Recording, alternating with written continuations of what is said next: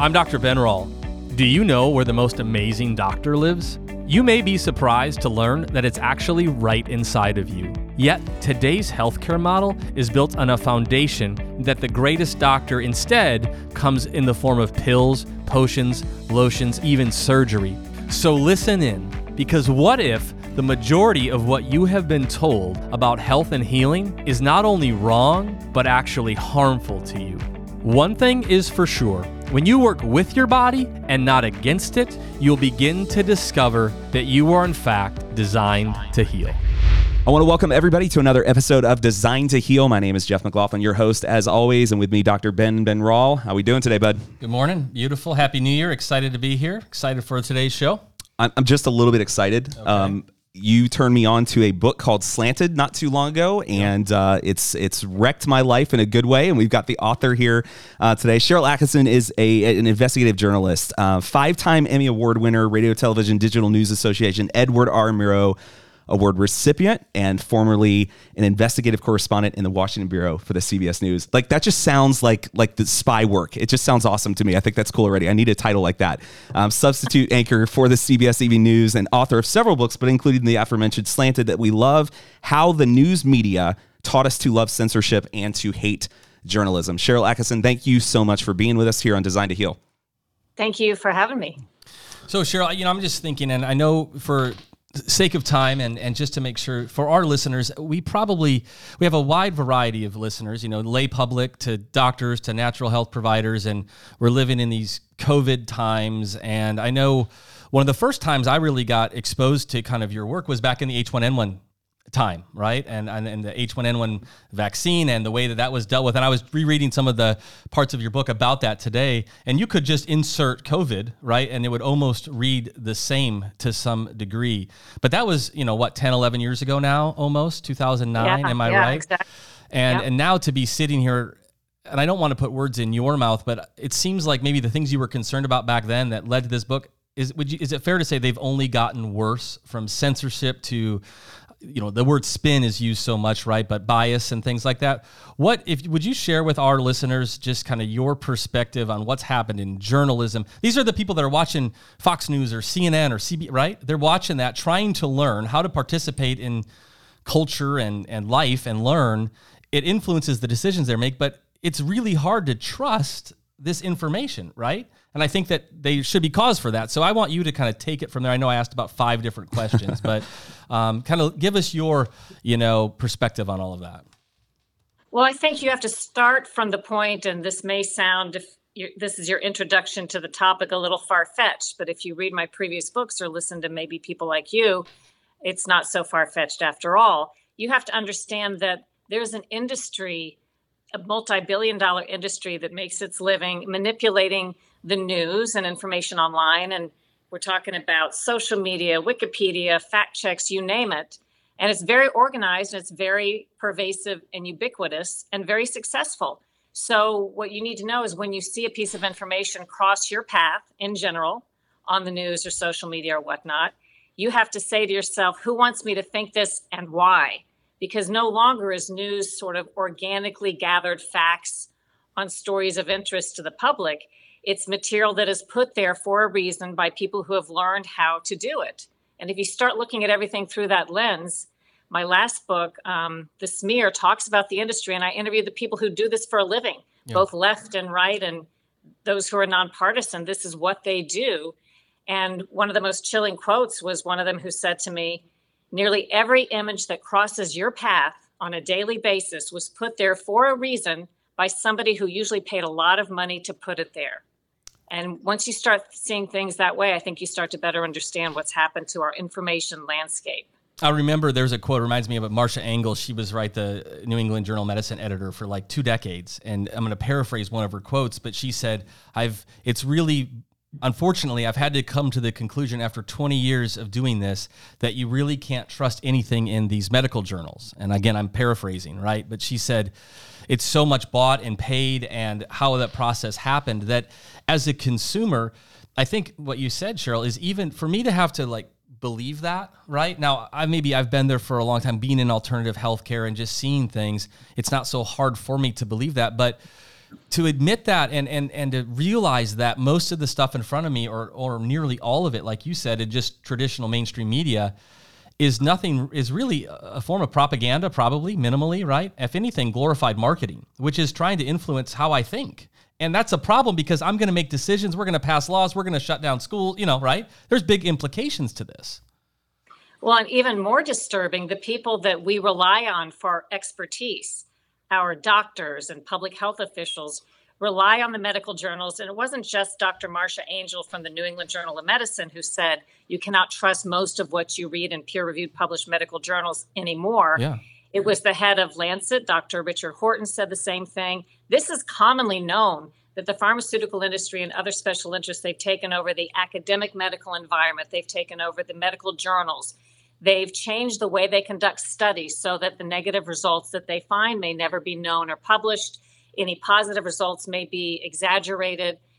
This is well known within the industry, but not well reported among people who are looking for the facts and think, hey, I'm getting the facts if it was in a peer-reviewed published medical journal, or I'm getting the facts if I consult my doctor. You'd like to think so, but even the medical schools, who's publishing and sponsoring some of the medical books or the books that these medical students are trained with, who is sponsoring things at the academic institutions.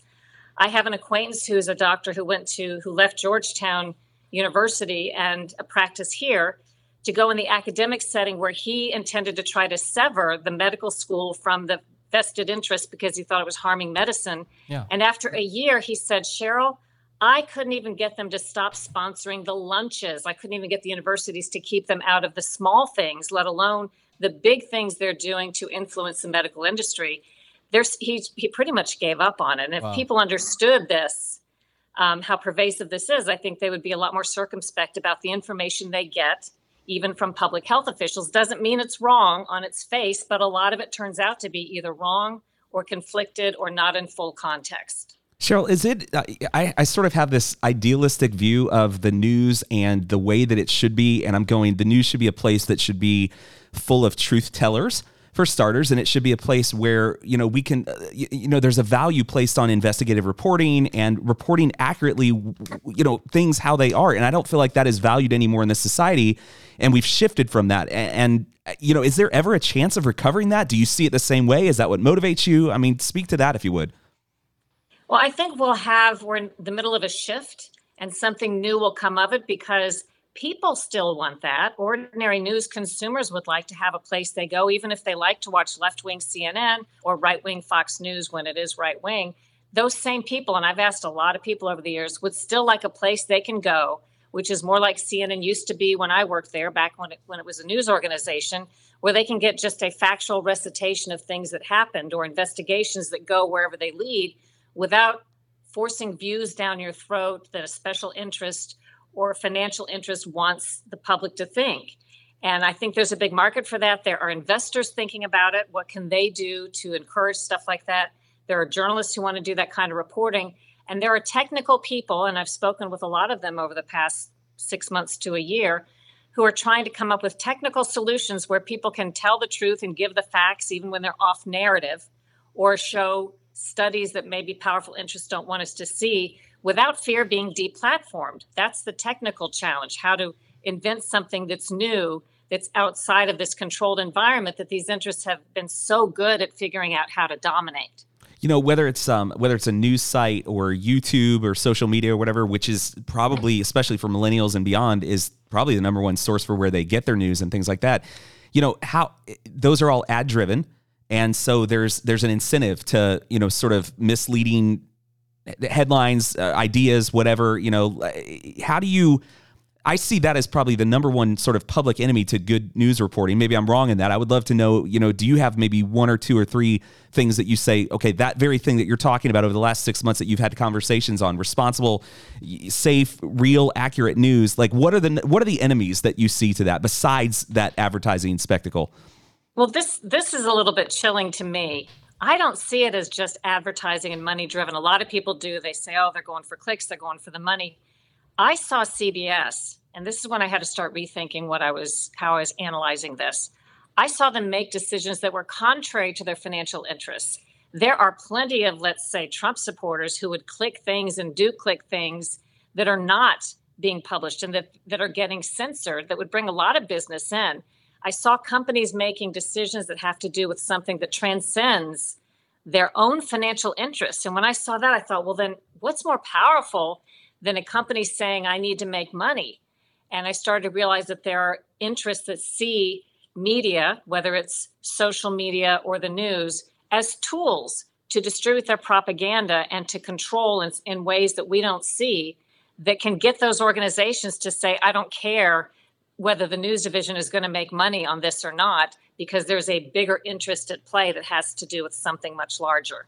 And we start talking that way, and it sounds conspiracy theorist to most people, right? But to me, we're jiving here. I mean, every part of what you're saying makes perfect sense. Real quick, before I know Ben's got a question for you here, could you define? I would just love to get your opinion on that word propaganda, right? As an investigative journalist, what does that word mean to you? How do and maybe how do you see it play out in current news reporting?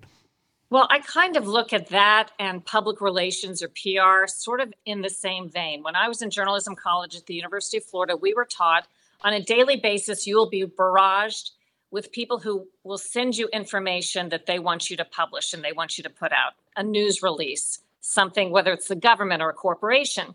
And it doesn't mean that that's untrue on its face, or it doesn't mean that it's not news. But we were taught that in of itself is not the news story. If you see something newsworthy in what they've given you, that's only the beginning of your job to figure out what is the story, what is it in context, what is the other side, or are there other sides? Too often today, we've allowed ourselves as news organizations to be used merely as PR or propaganda tools for any political interest or corporate interest that wants to get its message out. No longer are we even saying to ourselves when it's the right kind of interest, well, let's take a look at this critically and do both sides. We're simply vomiting out the viewpoint or the talking points that they want us to have, or allowing them to use our news outlet to vomit out their talking points as if we've brought information to the public, when it's pretty much the opposite of what I see as a news organization is supposed to do. It makes me, even just hearing you describe it like that, it's much like what you often hear doctors feel like they've become nothing more than, right, an arm of the pharmaceutical industry, right? You come in, it's no longer that I'm allowed to really use my brain and think independently. It's just follow the standard operating procedure, right, and just do what I'm told, and they give us the drug to give or the vaccine to give. One of the things that is haunted me since I read your book, and of course I know where it came from, but is when you kept referring to the memory hole. Right, and where, of course, where that comes from the book in 1984. But is there a best kind of story that you could tell for our listeners, Cheryl, that would help articulate kind of how this plays out I mean, you gave so many good examples in the book, so maybe pick one of your favorites, right? Whether it's the H1N1 or when you were asked to do the fair tax story with, Forbes, or the income studies and things like that. I think we don't realize that, even I say this as a doctor all the time, right? The quality of the questions you ask is so important, because if you're not asking the right questions, the answers you're going to get might be very different. If I'm saying, I remember it being said like this, somebody said, they said, always ask your doctor 3 times why, right? It's a good thing. I think, like you had referenced earlier, when you see that, then ask why. Who wants me to see this, and why do they want me to see this, right? So when a doctor says, oh, you have diabetes, and you say, why? And they say, well, because your blood sugar's high. And then the joke is, and they said, well, why is my blood sugar high? And they say, well, because you have diabetes. Right. Well, no, we've missed something in there. Right. And so when you try to articulate what you know through all of your years of on the inside and I guess a little bit maybe on the outside now, or wherever you position yourself, how do you help a person just kind of see how this could play out in the news they're going to see on a Tuesday night? Big news tonight, obviously. We're sitting on the day of the election in Georgia that's going to be going on. So there'll be a lot of news going on. How do you tell, what's a great story or narrative, to ride that term for a minute, that you try to help a person see this as it plays out?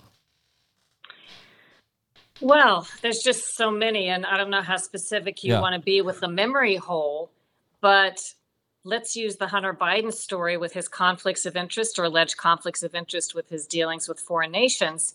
It was actually the left-leaning press, I believe Politico and some others, that did some great investigations revealing this a little over a year ago in the left-leaning press, at a time when clearly there was some competition among those on the left as to who was going to be the nominee for president among the Democrats. So they were willing to take on Joe Biden and his son at that time because this was the left sort of arguing and positioning among itself.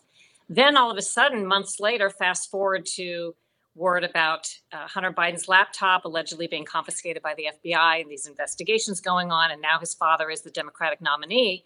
And those who are asking the same questions that were raised in this very good, quite frankly, left-leaning reporting in these outlets, now we're told you're a conspiracy theorist, tinfoil hat nut to ask these questions about these debunked things that were never debunked. In fact, were unearthed originally, again, by the left-leaning press, but that all went down the memory hole. Nobody talks about that had been, again, unearthed by those kinds of journalists. And now we're to believe, because a new reality is set every day, much like in the novel 1984, the hapless protagonist, Winston Smith, rewrites the facts of the world in real time, depending on how the powers that be want it to be seen. In this case, Big Brother in the novel. So now the rewritten script for all of it is, if you have a question about Hunter Biden, you're a conspiracy theorist, not about a debunked story, which doesn't at all jibe with the facts. I can talk about with coronavirus and the intelligence agencies some months back saying that it looked like it may have come from the Wuhan lab. And we know that the Washington Post published State Department emails that showed they warned a year in advance that this research we were funding was being conducted with that coronavirus in such a sloppy fashion that the State Department people who inspected the lab said it risked that there could be a release. First, it could cross into humans and there could be a pandemic, exactly what happened. But that went down the memory hole. And anybody who asks the most logical question, did this indeed happen, is told in this rewritten, alternate universe that you're a crazy conspiracy theorist nut if you ask the question about something that they say is debunked that was never debunked. And poof, it's just been gone. I was looking in about 2 weeks ago, because I'm going to be reporting on this, whatever happened to the conclusion. Don't we, the public, deserve the answers as much as the government knows about where this came from, even if it leads to a dead end? Don't we deserve updates, and don't we deserve to know? And that's just evaporated off the public stage. I don't see reporters asking about it when there were White House briefings. It just went away because powerful interests did not want that on our information landscape as much as the rest of us may wonder about it. I think this, and again, maybe this is such a cliche. One of my old employees was one of her first jobs. She was a news anchor, like on a local news, and I just remember one day, and this was all kind of new to me. And she goes, Ben, do you think there's more suicides or murders? All right, and maybe this is just like 101 in your world, but I don't know. She asked me, I said, I don't know, murders, because that's what you see. Right. And that becomes that, like you said, it shapes our reality. And she says, well, no, it's far more suicides. You just don't see those on the news. That's not what's sold. And I think as we, scroll through our phones, whatever our favorite, feeds are, we make the assumption, much like when you said earlier about the studies that aren't published medically that showed negative, a great example is the antidepressant studies that were done. Ben got a great reporting on this.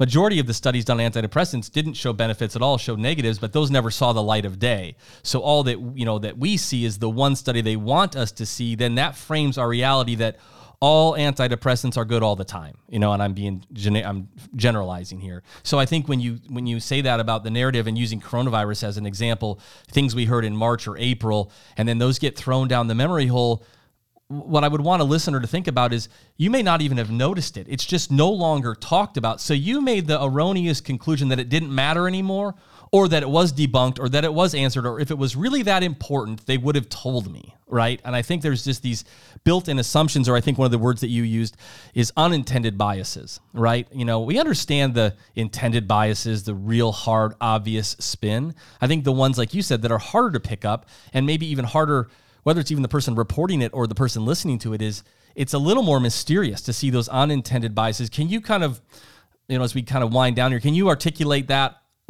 piece of it for a listener? Say, how do I be a good consumer then, right? How do I be a good consumer of news information, and maybe some best practices? I know at the beginning you said, who's showing me this and why, but we all have such busy lives, right? That it's hard. I mean, I say as a doctor in alternative healthcare, sometimes it's easy for me. I get to do this all day long, right? I get to talk and learn about natural health and natural healing.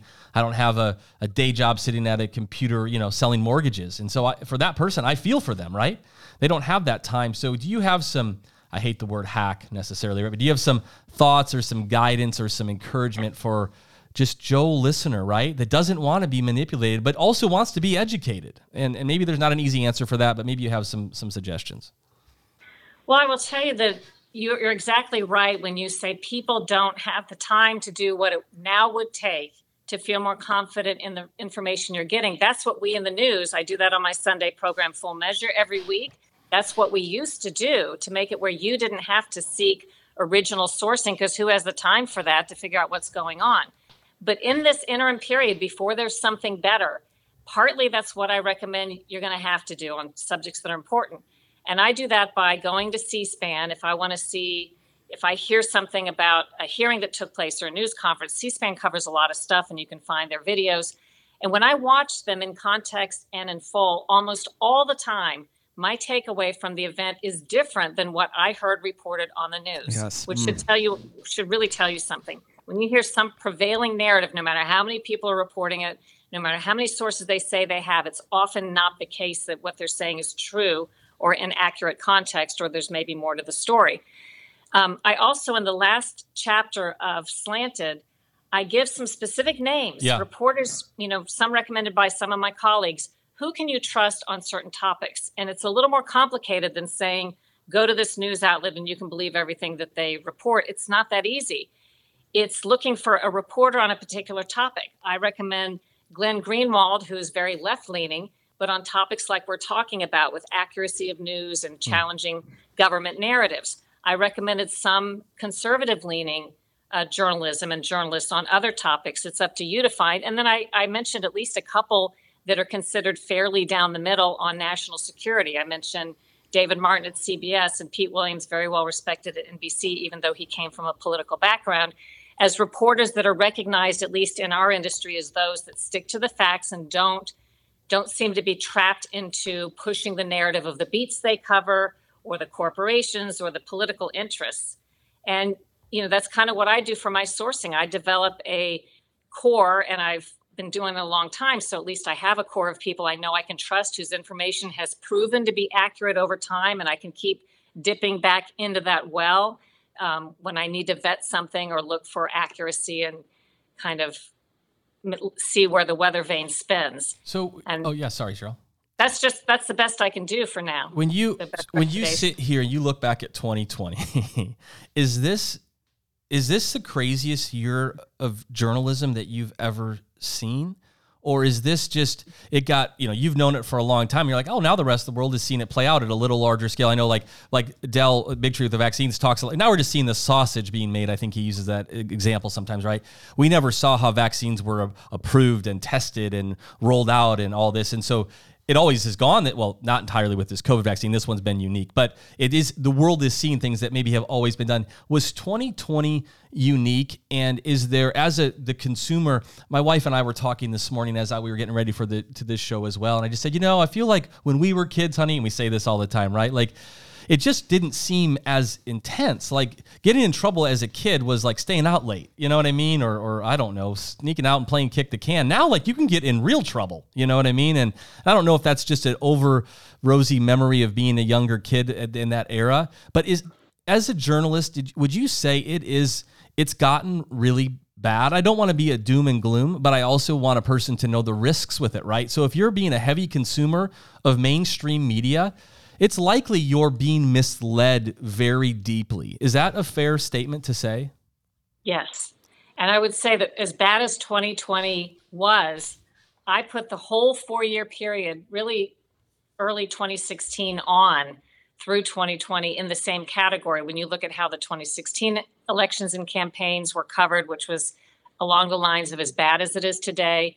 When you look at the Russian narrative that so many from the New York Times, the Washington Post, to all the networks covered wrong because they didn't follow basic journalism. They abandoned the normal ethics and guidelines and standards that would have required them to get the other side of the story, to do a more full and rounded recitation of the facts, to not take these anonymous sources that kept providing incorrect information over and over again and keep putting them on, as news sources. All of the things they did that violated pretty much everything that used to be part of good journalism, This was very evident starting in the 2016 time period. Even though there was a slippery slope moving toward that before then, I really think it accelerated in 2016 with the entrance of Donald Trump on the stage, who was uniquely dangerous to vested interests in both political parties as well as corporate interests in the pharmaceutical industry, you name it.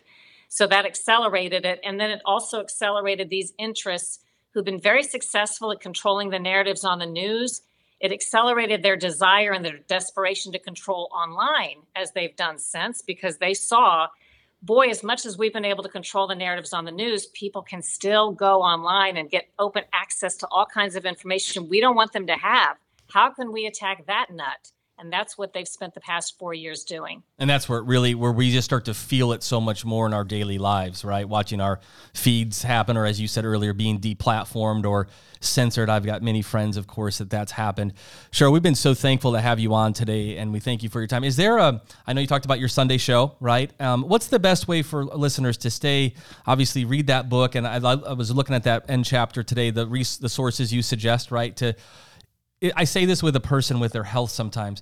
Sometimes they first learn about, wellness or taking care of themselves, and they go, man, this seems hard, right? Like, it seems like a lot of work, Dr. Ben. I just want to keep living my life like I've been living it. And I say sometimes, ignorance is bliss, but it's deadly, right? So I hear you, and I wish, like you said, it would be great if we could trust our news, right? It'd be great if we could trust pharma and those types of things. They've been proven to be untrustworthy at this point right now of where we sit. So it is a time where we have to put our thinking caps on and we do have to take the time. It's big enough issues, right? It matters enough, from whether it's politics to our own health, to our families, to our future of this nation. And so what's the best ways to follow you and to stay in touch with you for the listeners? Well, I try to cross-post most of my work, whether it's fullmeasure.news. My TV show's online also at fullmeasure.news if you don't have a TV station. But at SherylAttkisson.com, I try to cross-post what I write at Real Clear Politics and The Hill and Epoch Times and Just the News, so that you can find it all there. But every day, there's a way to turn this into a positive. Please. Every day, the censorship is giving us hints as to what to really look for. So when you see a prevailing narrative, as I've already said, think to yourself, don't just believe it at its face value. Say, who wants me to think it and why? But even more so, these labels, if someone fact checks something that says, in the headline, you know where it's going to end when it says stuff like, is Donald Trump correct when he says blah, blah, blah? They're going to say he's not, right. Whatever it is. That's your cue. That should be used when there's a Twitter label on something saying it's not true. When a fact check is conducted on something that they think is so important they don't want you to believe it, that's when you say, this may be true. It may be the opposite of what they're telling me. And it's really important to them, whoever these powers are, that I not believe it, that I not look at it. So therefore, that should cue you as the information consumer. I need to look at it. I need to research that. There's something very important going on that they don't want me to know about.